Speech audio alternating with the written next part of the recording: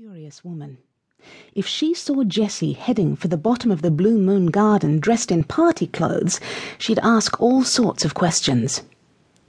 Jessie hesitated, wondering if she should just slip out the front door without saying goodbye. Her mother was out for the day and Granny would understand. "I'm so upset," Mrs. Tweedy wailed. "I was terribly fond of that ring. It was my mother's." "I'm sure you'll find it, Louise," Granny said soothingly. "It's probably just fallen." "No," Mrs. Tweedy insisted. "It was on my bedside table in a little crystal dish. I remember perfectly. I put it there before I did the washing. I always put it there. That Wiseman person who came to clean the windows took it. I know he did." Jessie's eyes widened, and she felt heat rush into her face. Mr. Wiseman was the father of her friend Sal. He was a kind, cheerful man, always full of jokes and fun, just like Sal. What was Mrs. Tweedy saying about him? She rushed into the kitchen. Granny and Mrs. Tweedy turned to look at her. "Is that a new outfit, dear?" asked Mrs. Tweedy, her sharp little nose twitching as she looked Jessie up and down. "I don't think I've seen it before. It's very pretty. Are you going to a party?" "Yes," Jessie said breathlessly. "But, Mrs. Tweedy, I couldn't help hearing what you were saying about Mr. Wiseman just now, and—" Mrs. Tweedy's face grew solemn. "It's not very nice, I know," she said. "I hate to accuse anyone, but facts are facts. I can't go to the police. I mean, the man will just deny he took my ring, won't he? But I know he did it, and it's only right to warn people about him. Louise, believe me, Alf Wiseman is no thief," Granny said very firmly. "He's been in and out of Blue Moon for years, ever since he started his window cleaning business. He's as honest as the day is long." "Of course he is," Jessie exclaimed. "He's my friend's dad. I know him really well." Mrs. Tweedy looked at her sorrowfully. "I am sorry, dear," she said, "but sadly people aren't always what they seem."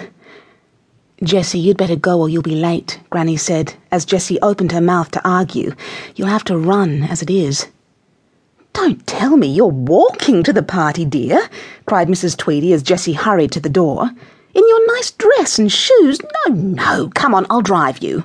"No," Jessie exclaimed, horrified. "I mean, thank you, but it isn't far. I don't need a lift." "It's no trouble," said Mrs. Tweedy. "I must go anyway. I just popped in for a minute to see if your grandmother wanted anything at the supermarket." And to spread rumours about Mr. Wiseman, Jessie thought furiously. But the anger was driven from her mind as Mrs. Tweedy picked up her handbag and car keys from the kitchen table and bustled to join her at the door. "Now, where's this party? Which street?" Mrs. Tweedy asked brightly.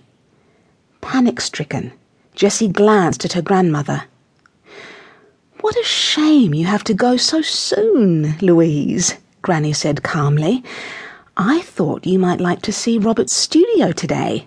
But if you don't have time—" Mrs. Tweedy's eyebrows shot up.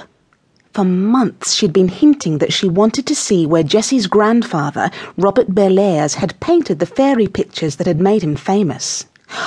"Oh!" she exclaimed, glancing from Granny to Jessie. "Well, You stay, Mrs. Tweedy," Jessie said rapidly. "I'll be fine, really. Bye, Granny." "And thanks," she added silently as she closed the door behind her. She darted into the shade of the trees behind the house and began running towards the tall, clipped hedge at the bottom of the garden. Seeing Grandpa's studio will put Mrs. Tweedy in a good mood, she thought as she ran. Maybe then Granny will be able to convince her that Mr. Wiseman couldn't have stolen her ring. Oh, I hope so. She could just imagine Mrs. Tweedy twittering over the paintings stacked against the studio walls.